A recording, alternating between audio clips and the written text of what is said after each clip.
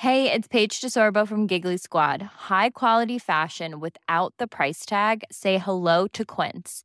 I'm snagging high-end essentials like cozy cashmere sweaters, sleek leather jackets, fine jewelry, and so much more. With Quince being 50 to 80% less than similar brands.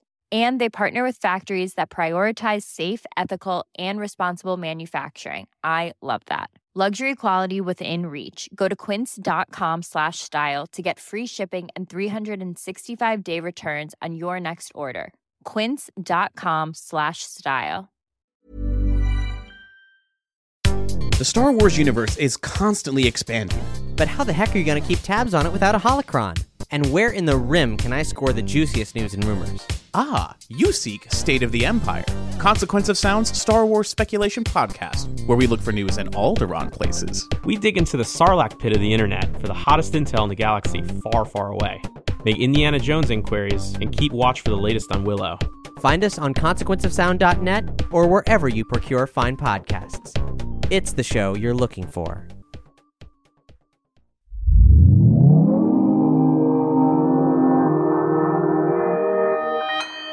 Consequence Podcast Network. Hello and welcome to episode 1 of season 2 of Discography. I'm your host, Mark with a C. I'm not only a lifelong record geek and not only the host of this here show on the Consequence Podcast Network, but I've also been releasing lo-fi pop records independently for nearly 20 years now. Discography is a show where we look at a great artist through the lens of only their canon albums of first release material to see who they really are and how it all stacks up. Discography aims to educate and inform those listeners who really want to know.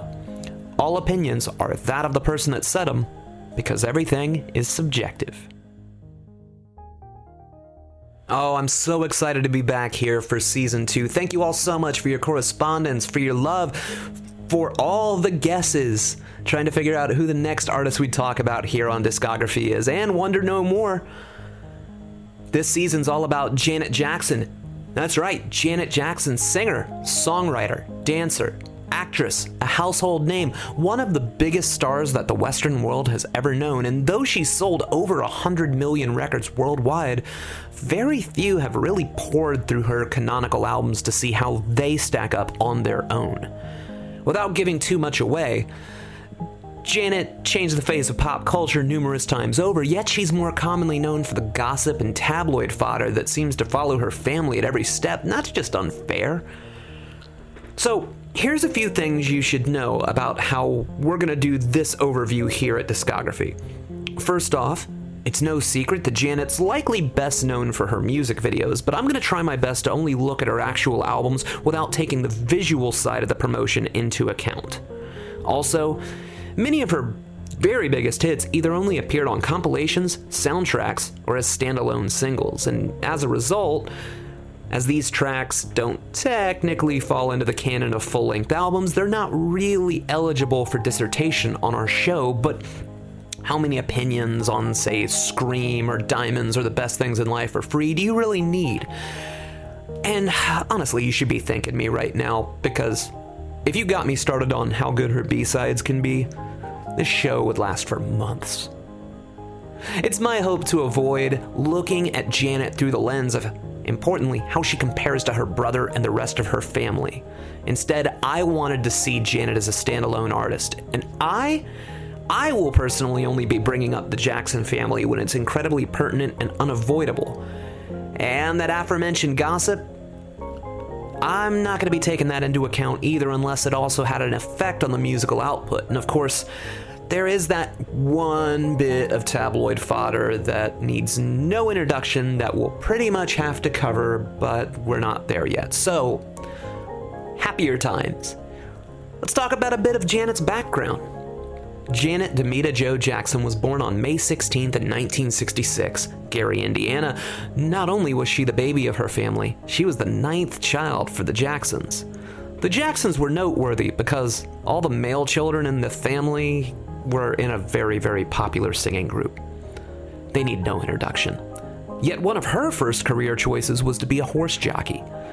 Yet, her first on-stage appearance was in 1974 during the Jackson 5 Family Show in Las Vegas. And that show and her appearance on it was successful enough to get retooled into a variety show on ABC television, and audiences just loved Little Janet. Though that show only lasted 2 seasons, it was the first show of its kind completely propelled by a black family, and the importance of that really should not go unsaid, understated, or undersold. Janet was so immediately beloved, especially by Norman Lear, that by 1977, she'd been hired as the beloved Penny on Good Times, giving the dynamite J.J. Walker quite the run for his money in the popularity department. She also made it to shows like A New Kind of Family, and eventually landed the role of Todd Bridges' girlfriend on Different Strokes. Eventually did the show Fame against her will, and she was kind of unsure what she wanted to do with her life in general, as most of us are in our mid-teens. Her first duet was with her brother Randy, and she'd also sing backup vocals on her brother's smash hit album called Off the Wall, not to mention a few of LaToya's tracks too. Now, everything you just heard me tell you. Attention please. Again, everything you just heard me tell you. That is all shit that I had to research. In fact, Janet was so omnipresent in American culture that I never felt the need to really dive into her catalog and her story. It was everywhere. Why would I need to study it? I first heard of Janet from the strains of a cheap cassette dub of her album Control being played by another kid who lived in my house while that album was current. That's like 1986. But despite those songs that you sort of hear everywhere you go, I admittedly didn't really know all that much. I'd pick up the occasional record here and there when I could, eventually getting the whole vinyl collection for my wife. See, my wife's a dancer and an aerialist, and it's safe to say that Janet was one of her biggest inspirations and influences. But to actually pour through each disc, analyze it, see if it stays crunchy and milk and all that, well, I never did that. Not even a little bit. Until we began prep on this season of discography. Folks, I want to make this perfectly clear to you. I came into Janet Jackson's discography of albums completely green and wet behind the ears for this season. It occurred to me that since about 75% of my opinions about Janet's records are things I'd only recently taken in for the first time, I wouldn't have much of a chance to allow these albums to even try to stand the test of time. This makes me relatively impartial, but I thought it would also be fair to have a lifelong Jacksons fanatic on the show with me, not to mention a voice from the black community, so we could also see how this came across to someone who pretty much grew up with the Jacksons and Janet all the time. So you got me, the newbie, and you got my guest that'll be popping in from time to time. And dear guest, how'd you like to introduce yourself?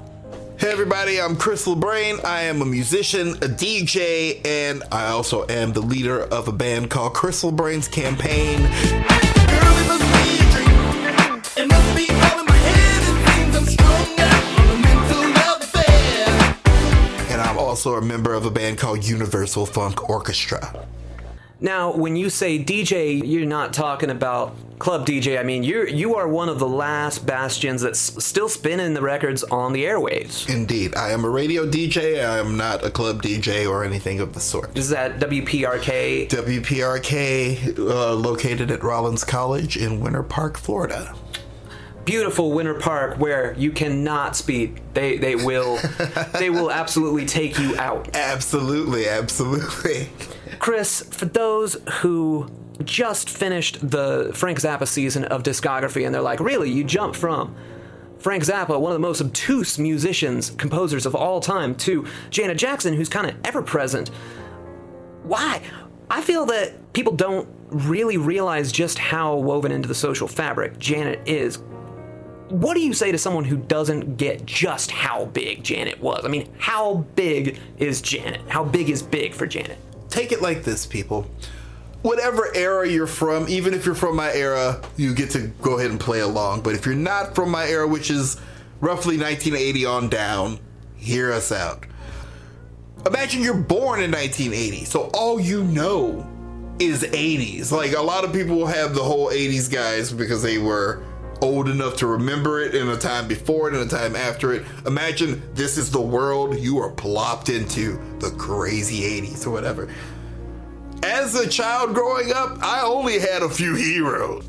Prince, Michael Jackson, maybe Pee Wee Herman on a good day, Weird Al, you know, and of course Janet Jackson. Now, where does Janet Jackson fit in with all those people? She was just as big as them, but younger. She was more relatable. It was almost like Janet Jackson could have been somebody my brother went to high school with. She was so big at one point in the mid-'80s. It was like, you know, everybody talks about Whitney Houston. You talk about your Mariah Careys or whatever. Yeah, those people were huge, but at one point Janet had topped them all. Like, I think it might have been her and Whitney might have vied for the top spot at one point as like that one R&B female artist. Like, Janet was so woven into the fabric. I mean, even if you think about popular culture, if you think about a movie like Friday, where the girl on the phone with Smokey mentions that she thinks she looks like Janet Jackson, you know, so she's in the lexicon of not only black culture, but pop culture, because, you know, with the dancing from Control, like doing the snake and all these other dances and stuff, you know, all us kids ate that up, and you would think of Janet Jackson when you would do those things. She had catchphrases, she had the albums, she had the visuals and everything, and she happened to be the baby sister to the biggest pop star on the planet. What I think isn't paid nearly enough attention to is that she was actually outdoing Michael at times. Indeed. Now, if we're talking a pure end of game numbers deal, no. Oh yeah, no. But when you want to talk about competitive spirit, there were no two people more competitive. Like, most people think, oh, well, you know, Michael's really competitive, and everybody brings up the Prince Michael Jackson beef, like they were competitive against each other. Sort of. Michael was doing his thing. He was striving to just be number one. He was almost just competing with himself to be the top of the moon, you know, whereas Prince he said in interviews, he thought he wasn't even trying to be like, he was trying to best not his contemporaries, but people that he loved in his head or whatever. Like, you know, he's trying to be the next Miles Davis, who wasn't in his wheelhouse of, yeah, you know. Not necessarily who you'd think of as Prince's contemporary. Yeah, exactly. Not his contemporary. So, you know, he wasn't thinking of who's the next guy on my level that I'm trying to best. He was trying to, so these two people are off on their own world.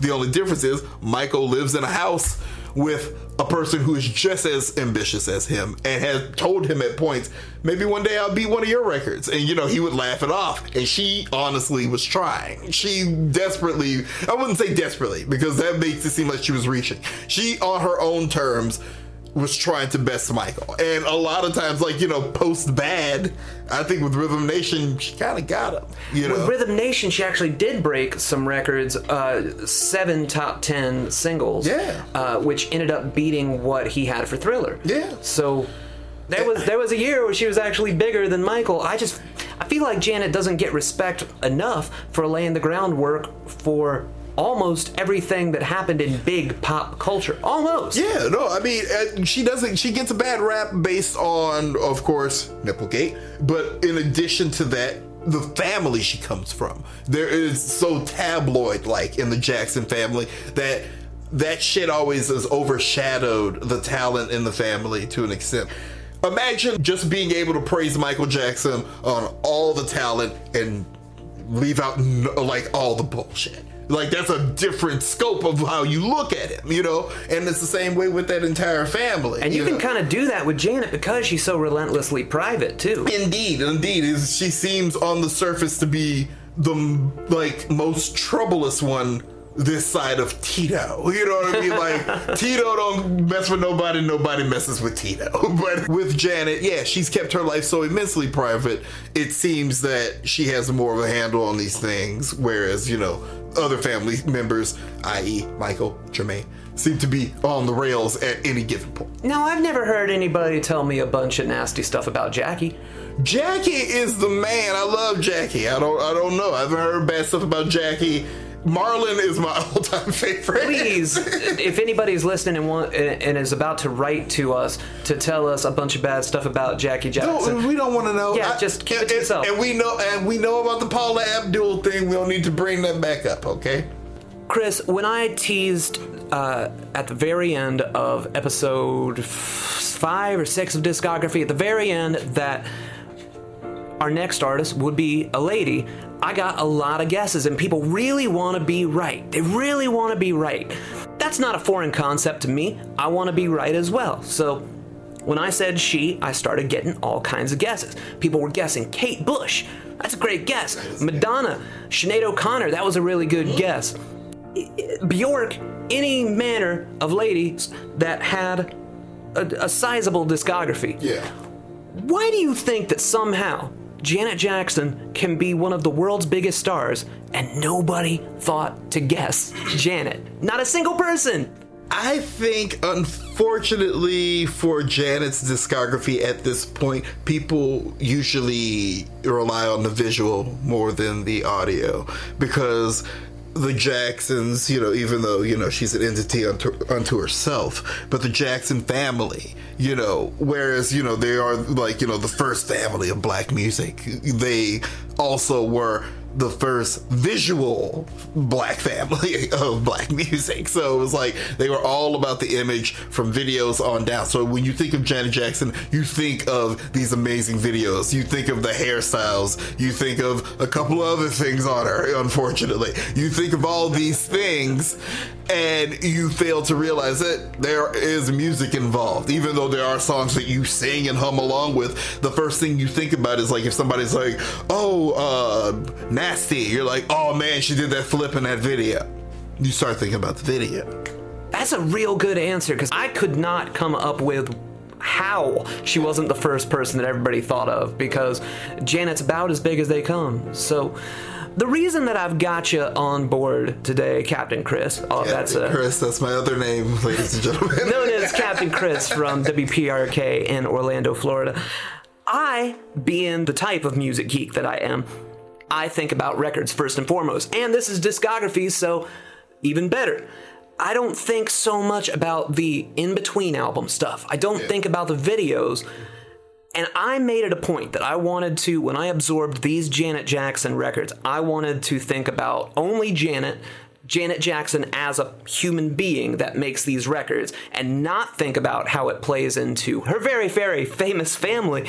Unfortunately, when we talk about the early years, we do have to talk about the family. Gotta. And this is why I've got you here. To think of her career, you really gotta think back, not really to the Jacksons, not even really to Michael Jackson, but to Joe Jackson, because he's kind of the linchpin for all of it. And basically, once he gets the family in on the Vegas strip show of 74, that's her first acting experience, doing the Mae West impersonations and all that stuff. So he gets her in the show business door that way.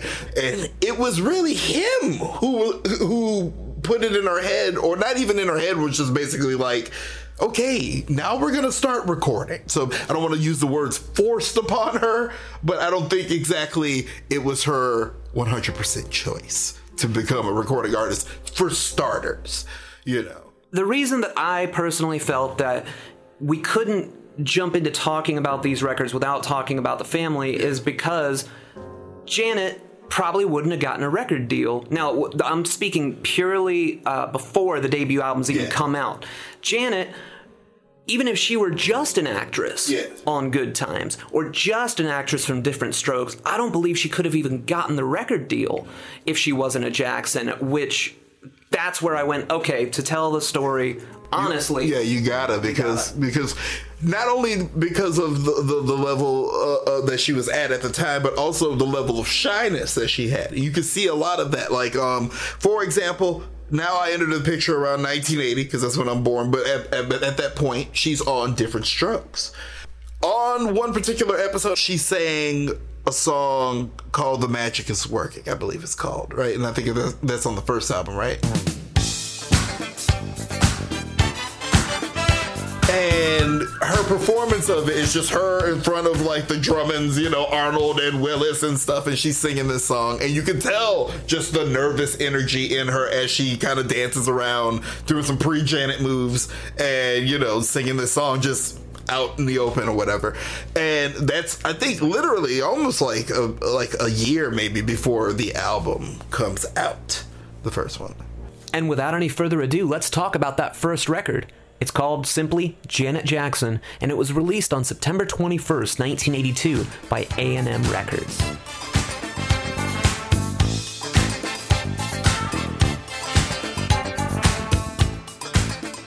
She She'd had her first TV appearance around 1977 on the Jacksons TV show. She was Penny on the heavily popular TV show Good Times, and her brother had just knocked things out of the park with Off the Wall. So her dad, Joe Jackson, suggested, hey, you might want to look into music as a job. And probably pressured her into doing so, while Janet wasn't even sure if she wanted to do such a thing with her life. I mean, who isn't even old enough to vote that's thrilled about being pushed into the family business at all? And celebrities weren't strangers to vanity albums, so getting much success out of an album that arose due to a mixture of nepotism and cashing in, well, it'd have to be pretty stunning to make you forget about how it came into existence. And the results?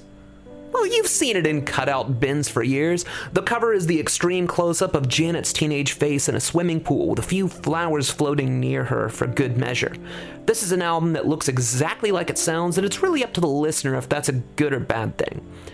Her first name ain't Baby, but if you're nasty and looking for Miss Jackson, you're not gonna find it on this album, which feels like, I don't know, this record feels like it could have been drummed up for any star of television at the time, had their vocals slapped on top, and the results wouldn't be that much different. And Janet is a great vocalist. There's no way to argue that, but hitting all the right notes is the way of the walk on this debut. Rather than sounding confident or terribly distinctive, it just sounds right. Like, okay, yeah, you hit the note and then you move on. Heck, it might be a good thing that Janet lost the battle to keep her last name off the cover, fearing that the album wouldn't have been judged on its own merits, and the nepotism actually might have helped here.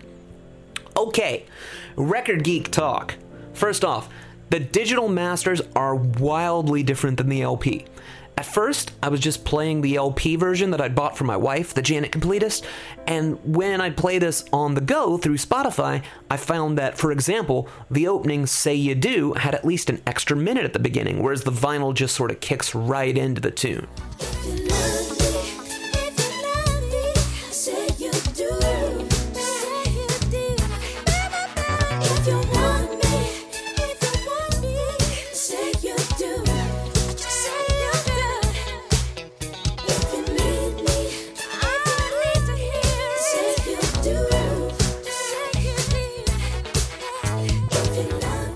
Say You Do goes on for quite some time. Sounds kind of like an off-the-wall outtake, especially the string stabs. It's highly repetitive, but more like Pete Townshend's Face-to-Face repetitive, like building to something. And it's arguably the highlight here, which doesn't bode as badly for the rest of the album as such a statement might otherwise suggest. But front-loading an album with the most striking songs is a pretty common pop record device.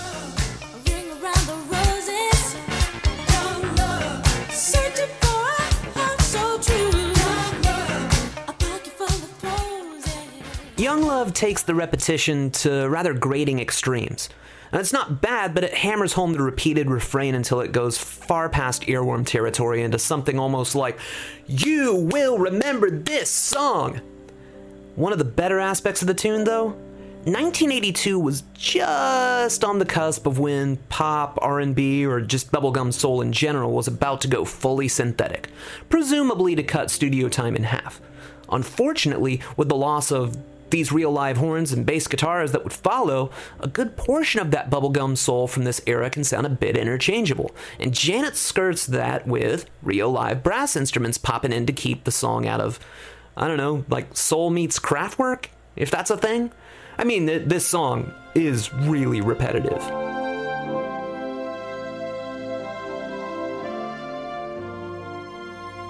Love and My Best Friend is the only track on Janet's debut of its type, but it's such an innocent and pure ode to, well, best friendship that it's just the right kind of saccharine for a record of this nature. Plus, as with most of the lyrics on the album, it's relatively vague and can be applied to any best friend you can come up with. A human, a dog, a stuffed popple, a real popple, a talking can of mixed vegetables. But then you got stuff like this on the record.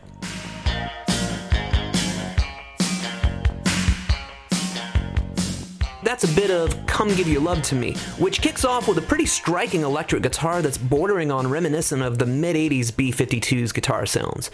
And after so much synth pop, so many can sounds, and so much stadium rattling computerized snare drums, this little hint of an organic tone really jolts you in the best possible way. and this was a single that didn't do too poorly on Billboard's R&B singles charts, made it all the way to number 17. Didn't do quite as well as Say You Do, which hit number 15 on that same chart, but Come Give Your Love to Me also crossed over into the mainstream singles charts, peaking at number 58, making this tune the most successful song on the album on the pure technicality of numbers. Of course, numbers don't mean diddly when it comes to showing how successful a song is at sticking in your head, especially when it comes to singles. I mean, Stairway to Heaven wasn't released as a single, yet it became the most played song of all time on FM radio, while the Beatles' tune Yesterday, well, that one was never even released as a single in the Beatles' home country, yet it went on to be arguably the most covered song of all time, if we're not counting Happy Birthday. The intersection between this tune's chart success and its relative obscurity is a great example of the main things that these songs are missing, which is really just, it boils down to staying power. No matter how much they attempt to drill these beats, riffs, grooves, and the chorus lyrics into your head, you've got to actively try to pay attention and remember something. Doesn't mean that it's not enjoyable, but I can stand behind the statement that this album is just super unimposing, and when it comes to Janet, that's not the most desirable outcome.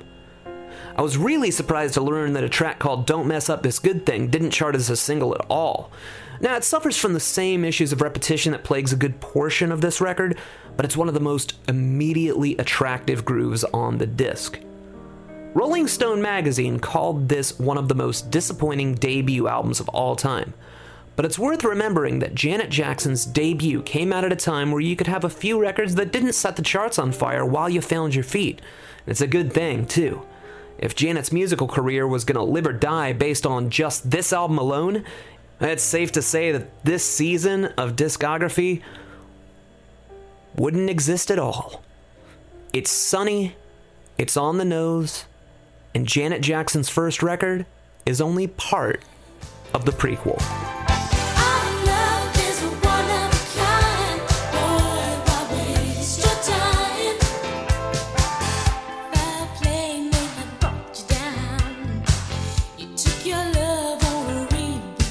Chris, I said a mouthful about Janet's debut. What do you think about it? And specifically, was this the kind of thing that maybe you have memories of? Like, were these tracks getting played around the house on just, the radio being left on in the corner or something? Or basically, was it the niche hit that I think it is? Or was it completely not even a component in your world?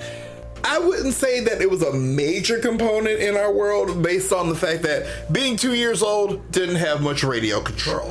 The radio control was basically held by an 11-year-old, my brother. So we're still in the mix. So he would basically play a lot of things that were of the day. So that was stuff like your Zapp, Zapp and Roger. He was playing The Time, I remember a lot. Prince, because everything was kind of regional, and I guess the South definitely had the Minneapolis thing, even though it was from up north. But I do recall songs like Say You Do. I do remember Young Love, and I remember her being on stuff like Soul Train at that point.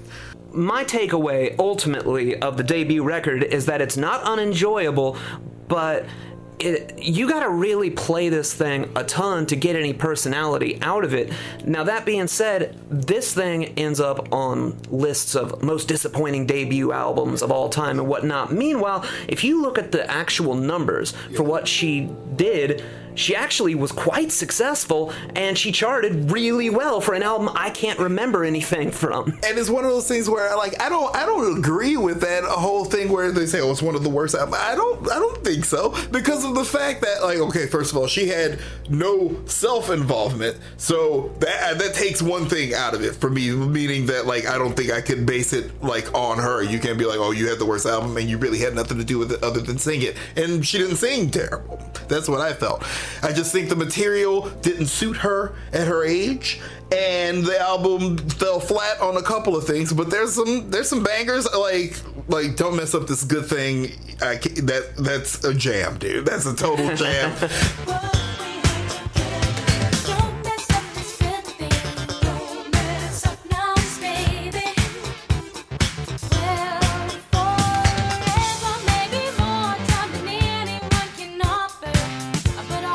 Time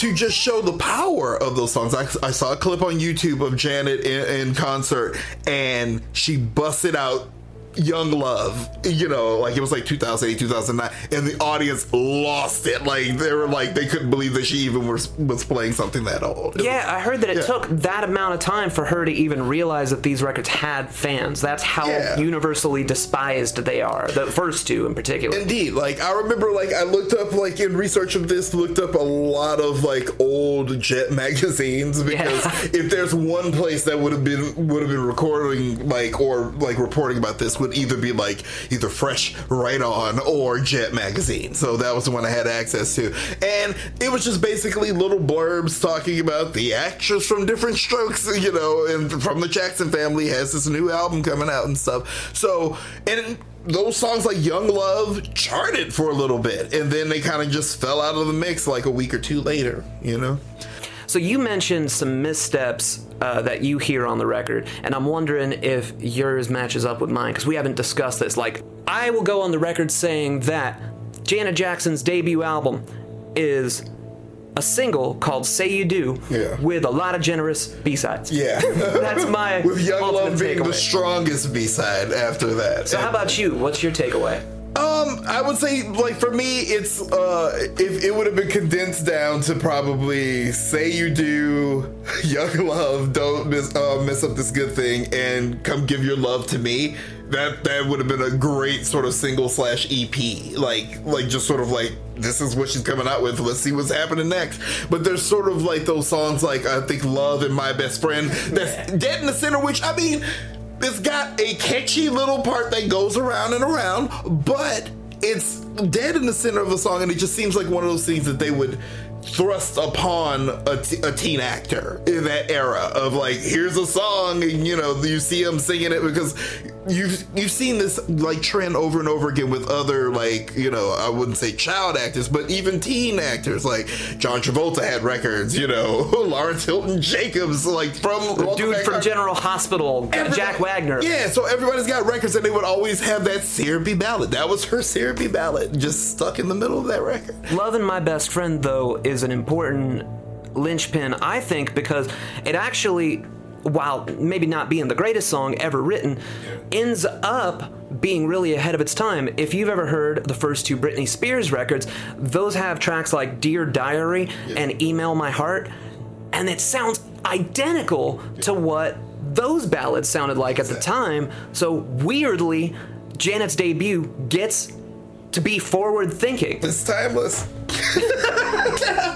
We just made an argument for the first Janet Jackson record. There you go. And I mean, like, how can you beat the album cover? She's cute as a button on the album cover, and I think it came with a poster. I mean, you can't beat that. So it's geared towards the teen market. Like, and the beautiful thing about it is, like, she has her album. She does contribute to the biggest selling album of all time that year, because she sings on PYT. And, you know, so even though she had, I guess, like, I would say, like, not so great a year with her own album, I think that album, now in retrospect of what's to come, that album is stronger than people gave it credit for. No one's gonna stop the music. No one can keep us from the sounds. You can't keep the good ones down.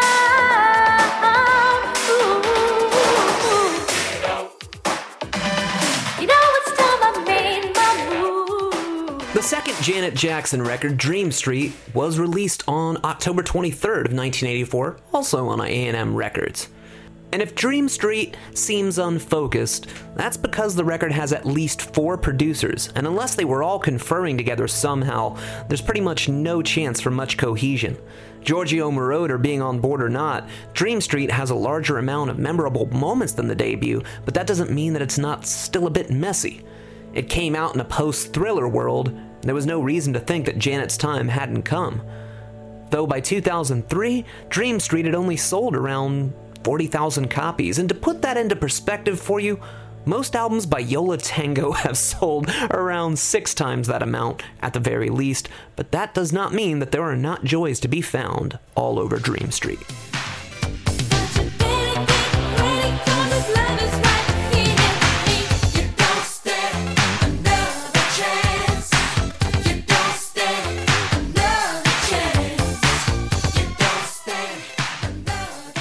Immediately, the drums sound bigger, and the horn stabs are far more synthesized.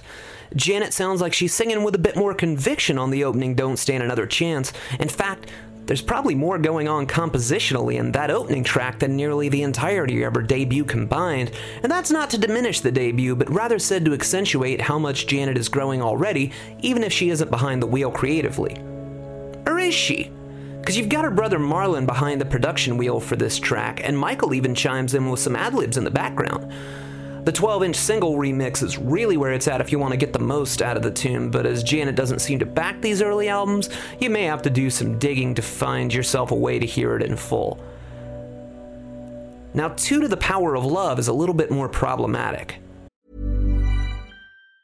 Planning for your next trip? Elevate your travel style with Quince. Quince has all the jet-setting essentials you'll want for your next getaway, like European linen, premium luggage options, buttery soft Italian leather bags, and so much more. And it's all priced at 50 to 80% less than similar brands. Plus, Quince only works with factories that use safe and ethical manufacturing practices. Pack your bags with high-quality essentials you'll be wearing for vacations to come with Quince. Go to quince.com/trip for free shipping and 365-day returns. Millions of people have lost weight with personalized plans from Noom. Like Evan, who can't stand salads and still lost 50 pounds. Salads generally for most people are the easy button, right? For me, that wasn't an option. I never really was a salad guy. That's just not who I am. But Noom worked for me. Get your personalized plan today at Noom.com. Real Noom user compensated to provide their story. In 4 weeks, the typical Noom user can expect to lose 1 to 2 pounds per week. Individual results may vary. This is where Dream Street's crisis of confidence first really rears its head.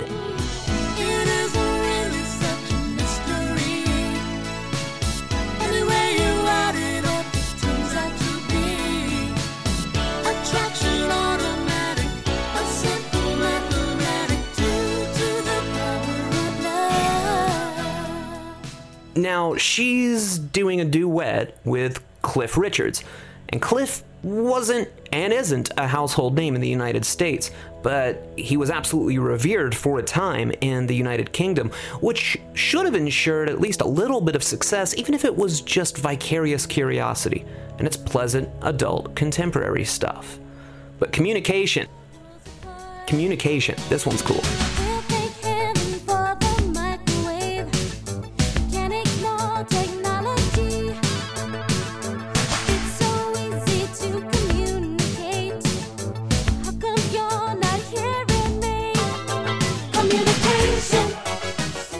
Communication's really cool in this sort of time capsule way with its cute lyrical nods to computers and databases, while still sounding every inch like a creation from 1984.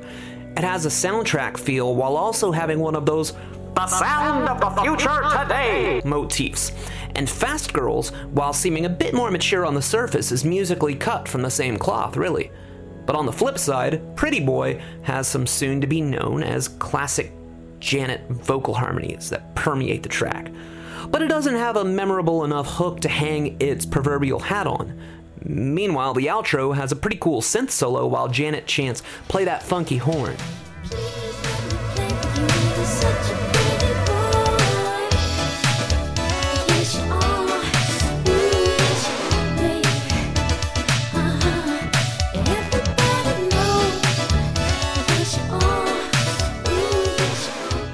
This one's begging for a remix that accentuates its strengths above almost all the other tracks on Dream Street. Overall, it's not a terribly far cry from, say, When I Think of You, but it's definitely less refined, and it hardly needs to be nearly 7 minutes in length.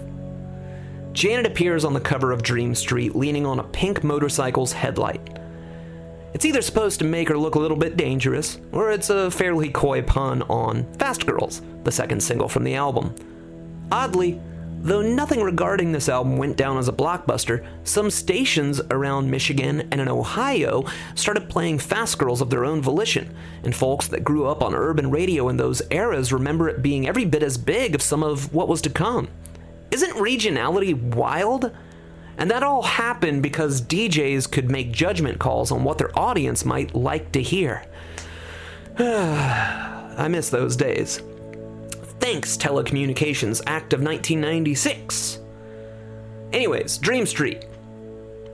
To me, alright, I know this is gonna be kind of an insane comparison, but I'll show my work. To me, it sounds a lot like the Elm Street Group, which was a group made up in the late 80s to cash in on the Nightmare on Elm Street craze. It was this faceless group of studio musicians that mostly covered 60s tunes like In the Midnight Hour and Do the Freddy, with Robert Englund occasionally popping in to yell a little bit like Freddy Krueger. Hear the happy feet dancing to the beat of the Freddy. Put a guy in front, make a line in back, then you're ready. Pick your feet up, swing your arms up to. I mean, come on, please tell me you hear it as well, right? I'm not alone in this. I can't be alone in this. You hear the similarities, right? That was a little hint of the Elm Street Group doing Do the Freddy. And come on, tell me you didn't almost think, geez, what a weird B-side. Okay, anyways. Technically, since the Elm Street Group's album Freddy's Greatest Hits didn't appear on record store shelves until 1987, technically Dream Street is ahead of its time. I'm not sure if I mean that as a compliment or not. There's no actual bad Janet Jackson music, but while the first two albums aren't exactly beloved, they're certainly a bit more enjoyable than their reputation. Janet doesn't really agree, and she'd be making that very clear in her next move.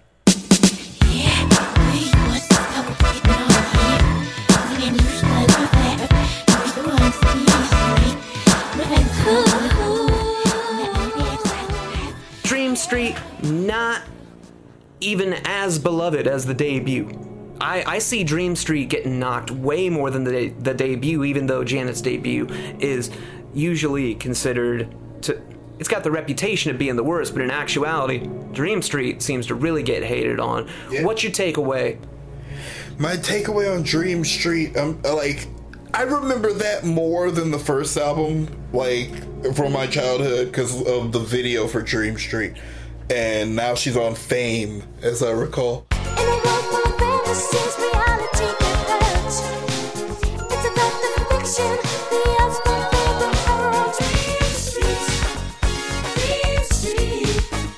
Yeah, that album was, in comparison to the first one, in my opinion, weaker than the first one. It was almost like too many producers kind of spoiled that broth going on right there, because you got Marlon Jackson producing something, you got Jesse Johnson producing stuff, you got a myriad of other producers, everybody's got their hand in the pot and is giving her this kind of unfocused sound. Not that the first album was so focused, but at least almost there was sort of a weird cohesiveness to the teeny bopness of it all. Now she's a little bit older, and then this album sort of just has almost trendy of the day sort of things, it's got the drum machine everybody's using, it's got that the synth pads that everybody's using, but at the same time the material ceases to be as interesting as the first. So I feel like one of the biggest strengths of the debut, we all know that there was that changeover where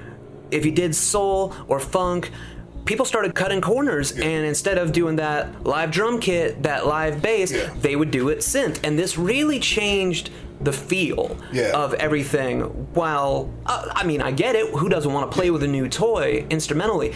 But it's my belief that had they produced Dream Street as organically as they did the first one, the material would have been better for it. But then I think about a song that's actually got some live stuff, like that duet with Cliff Richards. And then I go, oh no, maybe not. So, what do you think? Do you like it more for being more synthesized? I understand it for being more synthesized. It seems like, that it's 1984, that's what you should be doing. Only based on the fact that as a child, that's all I was hearing in 1984. And you gotta remember, but in 1984, it was just Jackson Central up until about late summer, when it became Prince Central. But from 83 to summer 84, it's Jackson Central, meaning Michael Jackson has done the whole Thriller deal. The Victory Tour is just about to happen. Reby Jackson has Centipede. Centipede's such a jam too. I will not hear anybody say such a good jam. A word I will fight against Centipede. somebody about Centipede. LaToya Jackson has Heart Don't Lie. The fact is, all the Jackson siblings have now put out albums in some form in 1984, including Michael Jackson being on the Victory album a little bit, singing on Rockwell, Somebody's Watching Me.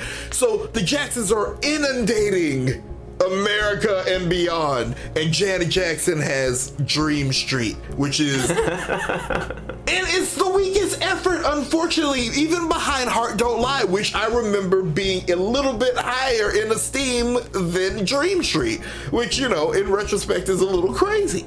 But yeah, when you put it by those terms. When you put it by those terms, just, I mean, thinking about the trajectory of what we would know later. I'm just saying, at the time, it seemed totally plausible.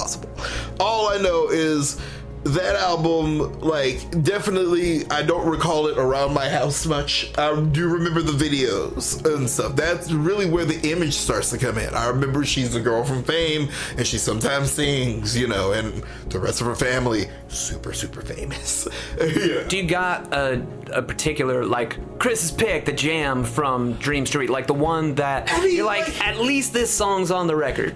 Like, for me, it's Don't Stand Another Chance. It's the first single. Like, that is the strongest effort on the record to me. Just because it's got some good turnarounds. I do like Marlon's production style, which you hear a little bit on the Victory album. If you listen to the song Body, yep. They sound similar, and he produced that one too. So it's like, all right, that makes sense. So based on me loving Body when I was like 4 years old, and still to this day, that song still resonates with me. And you can hear Michael Jackson singing in the background and stuff. So it's a family affair. So it's like, it gives you all these warm fuzzies alongside being the catchiest song on the record, in my opinion. So at the time, Joe is watching Michael go, you know, through the stratosphere, bigger than big could possibly be. The only thing that could possibly rival it was Elvis's ascension in the late 50s, and that's really just a matter of who do you like better, because they're so neck and neck as far as what they changed. So that's the first one that Joe, to my knowledge, didn't have anything to do with, was Thriller. So do you think that all these Jackson kids running around being like, I got a solo album too, do you think that that's all Joe going like, if it's got the Jackson name, it will just sell, and pushing them to do it? Or do you think that the kids were like, I could do it too, and now the musical climate is open to wanting to hear me? I would like to think that it varied from kid to kid. I think with Janet, she might at the time have been very just content with acting and would have been fine with just doing that. But he had her on the singing train. I know he was basically representing all the girls at that point, I believe. I'm not sure about Rebe, but I know definitely LaToya until she got Jack Gordon in her life, and then, you know, he was basically, I felt, in 84 grasping at straws based on the fact that Michael had left in like 81, 82, like pre-Thriller. Then I think the rest of the brothers kind of left later on, like they were kind of getting represented by Don King, if I'm not mistaken, for the Victory tour and all that thing. You know, Michael Jackson had Frank DeLeo. All that stuff was starting to fall apart. The Jackson family dynasty that he's put together is falling apart as far as him being managers concerned. So I think Janet being one of the last ones, he's just like, all right, you know, we got you on Fame, we got you doing this, that, and the other and stuff. And it's like that album doesn't capture the imagination based on, I think, weak material, varied production, and just the inundation of Jackson, which, you know, everybody gets broken of the spell basically by like Born in the USA, Like a Virgin, and Purple Rain.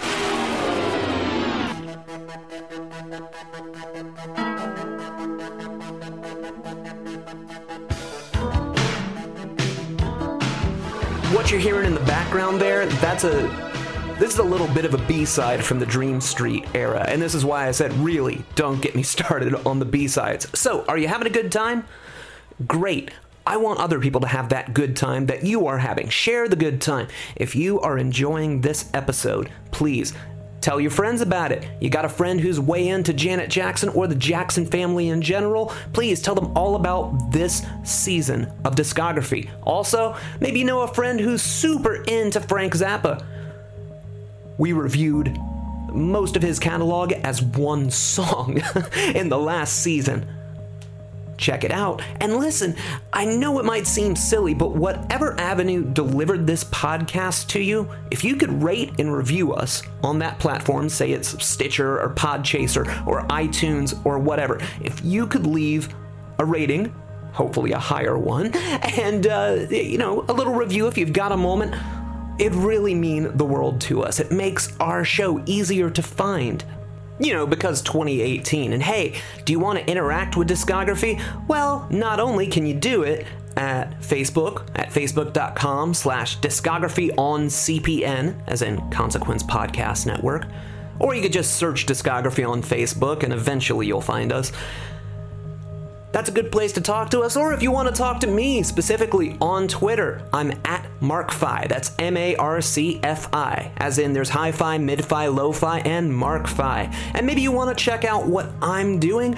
Well, first of all, I've made so many records in the last 20 years, I can't even begin to count them. You can stream them on Spotify if you'd like. Just search for me, Mark with a C. Easy peasy. Or you can go to Bandcamp at markwithac.bandcamp.com. That'll allow you to stream pretty much anything, and it'll show you the merch store where you can buy t-shirts if there's any left, or you can get the records on vinyl, cassette, compact disc, whatever floats your boat. I want to help the boat stay steady. I really should avoid the nautical metaphors, but here we are. Also, I've been doing this, as I mentioned, for nearly 20 years, and I've got a lot of plans in store for how to celebrate my 20th anniversary. And if you want to help me get those things done, well, not only would I be appreciative, but it's really easy for you to do. Go to patreon.com/Mark with a C. It works like a monthly tip jar, but I also give you lots of cool stuff in return. And one of the things that you can acquire at that link, at least monthly episodes of my other podcast, The Real Congregation. It began as a radio show in Orlando, Florida, where we produced this show. Later, it became a podcast on the Nerdy Show Network, and now it's exclusive to those that back and support what I do. It's there for the hardcore fans. And if you want to join in, I want to get you some cool stuff. Patreon.com/Mark with a C. And I can't overstate the importance of the word of mouth. If you are enjoying discography, please drop a link on your Facebook, your Twitter, your Instagram, whatever. If you can share and tell people about it, this is how we get heard. And are you digging on our guest, Chris LeBrain? Did you like that little clip of his tunes that we played you earlier? You can get a hold of some of it at chrislebrainscampaign.bandcamp.com. That's CHRISLEBRANESCAMPAIGN. Man, I felt like one of the Bay City Rollers when I did that. Okay, quick musical interlude, and then on with the show.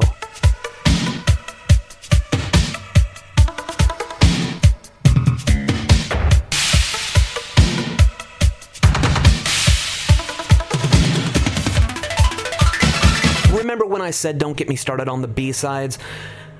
That little clip you just heard is part of a song called Start Anew, which was recorded during the Dream Street sessions, but that didn't make the record, and it completely boggles my mind, and that's why we can't get started on the B-sides.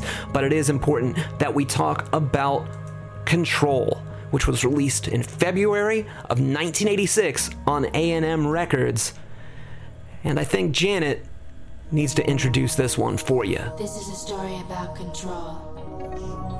My control. Control of what I say, control of what I do. And this time I'm gonna do it my way. I hope you enjoy this as much as I do. Are we ready? I am. 'Cause it's all about control. And I've got lots of it. If you were just listening to Janet Jackson's discography straight through without context, if you'd somehow walked in blind, if you didn't know she was a television star that was reluctant to have a recording career, if you didn't know that she had famous relatives, and if you didn't know that there was a massive sea change in the back end of who was actually producing this album, you'd still be able to tell that there's a newfound confidence on the aptly named Control. After Dream Street, Janet ran off and eloped with James DeBarge, which ultimately didn't go terribly well. I'd expound on that, but I'm going to try really hard to avoid the gossipy aspects of her life, except where it's completely unavoidable. Otherwise, I'd be sitting here for the next 20 minutes telling you all about this rumor I heard on a DVD called Janet Jackson Exposed about how Janet had a secret love child around this period. Yeah, whatever. I'm not touching that with a 10-foot pole.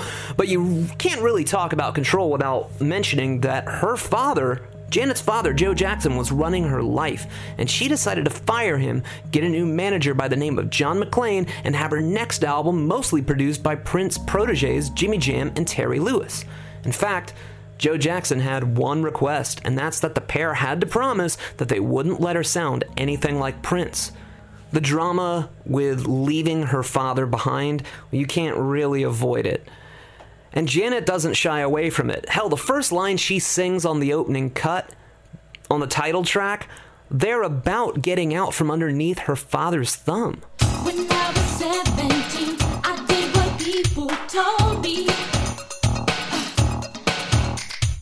I did what my father said and let my mother mold me.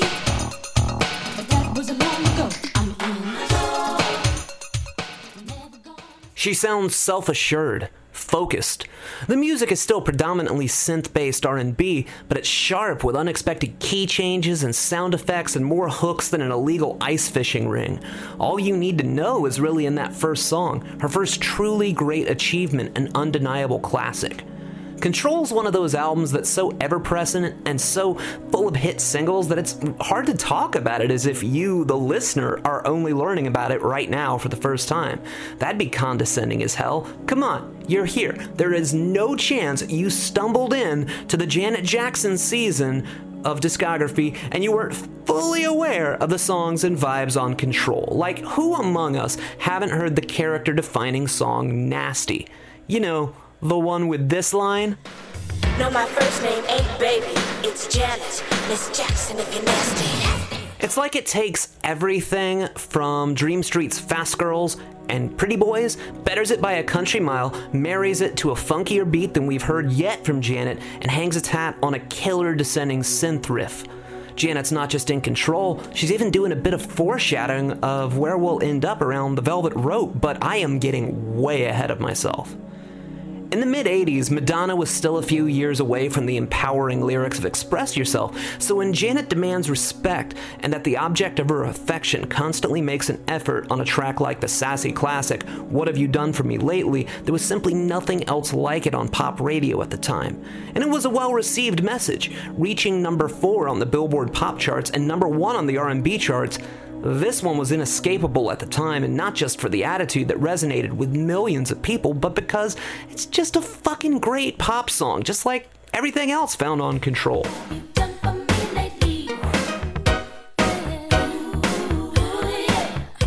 Of course, not every song here was such a massive hit, but I suspect that's because if A&M Records had released every single track as a radio single, there'd be no reason for you to buy the album. Maybe? I'm just guessing, because there's nothing here that wouldn't have done quite well.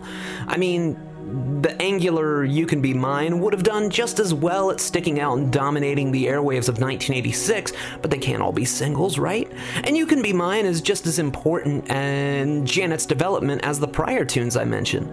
Because on the first few albums, Janet had this air of, well, I'll love you if you'll let me. Now, she's letting her suitor know that she's chosen him. She's assertive enough to know what she wants, pursue it, and only a fool would have ran. And if they did run, Janet has her pick, and she knows it. It was all just one big night out on the town. Riding in your limousine. We turn right and I say wrong, which brings us to a stop. As the light is changing. While The Pleasure Principle was another big tune at the time, complete with an iconic video full of, what else? Janet practicing her dance moves, and its lyrics continue the theme of independence and having the courage to go after the things that please you rather than doing whatever would please those around you. It's actually the song that harkens back in tone most to those first two albums musically, and this is likely due to it being the only song on the record not produced by Jammin' Lewis, and rather being brought to life by the keyboardist of the time, yet another Prince protege. It's no slouch, and another deserved classic, yet it's pretty much the only thing here that gives the impression that Janet ever had a fondness for the musicality and production of the debut and Dream Street. It's leaps and bounds away from those songs, but it's good to have that link to the roots when you're taking in her catalog chronologically.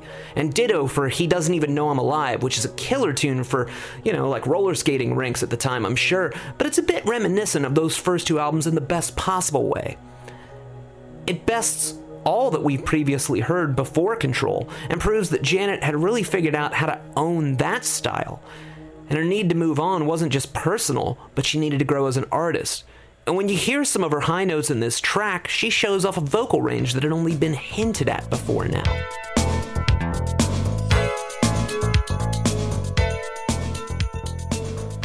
The more assertive Janet Jackson also lightens up just a touch in the more fun and airy When I Think of You. It's one of those tunes you're most likely to hear in, say, a Walgreens nowadays. So Janet's certainly having the last laugh, but man, that intro, that bass line, how does this one not scream instant classic? When I think of you, baby, all I think about is our love. So in love, so in love, so in love, let's wait a while before it's too late. Let's wait a while before we go too far. The ballad Let's Wait a While is very much of its time, not just because of those super 80s sounding synths, but also, look, this might be lost on younger listeners, but HIV and AIDS wasn't terribly understood at the time. Nevertheless, AIDS was in nearly every news broadcast, and after the rather promiscuous and swinging 1970s America, a song emphasizing and promoting sexual abstinence was the most 1986 thing that ever 1986'd. But it also speaks volumes about where Janet was at. The dominance displayed throughout most of the album wasn't necessarily always sexual in nature, and besides, there'd be plenty of time for that in the future. Control might end with a relative quiet storm, but it's the true arrival of an artist that there was next to no reference point for. She beat the curse of the child star. 7 huge singles is nothing to sniff at when one considers that Janet was initially reluctant to even pursue this recording career at all, and that those early albums are arguably and alternately cash-ins from her pre-existing television fame, no pun intended, and an attempt from the Jackson family to take advantage of the runaway success of her brother's albums. I'm sure that the latter didn't hurt, as this was, again, in a post-Thriller world, but you can't argue that Control is Janet's baby, and no matter what the last name or bloodline associated with the album was, Control was and is a pop blockbuster, and it deservedly took the world by storm. Let's see what Miss Jackson does next with her newfound control. I've been Mark with a C, and I want to thank you for listening to episode 1 of season 2 of Discography. We're part of the Consequence Podcast Network. I record this episode and all Discography episodes right here in Orlando, Florida, in my little home studio. It's not much, but hey, it gets the job done. Next week, I'll be back to talk about Rhythm Nation, the Janet LP, and the Velvet Rope. It looks like that might be the way of the walk. I want to thank Chris LeBrain, Captain Chris if you're nasty, for dropping by, and I want to thank Chris Zabriskie for supplying us with all the background music that you've heard, as well as our theme song, which is Air Hockey Saloon, and you can check out more of Chris's work at chriszabriskie.com. Signing off this week, I'm Mark with a C. You're fantastic. You've been such a great audience. I can't wait to finish this journey with you. We'll be around for a few more episodes. Until next time, my friends.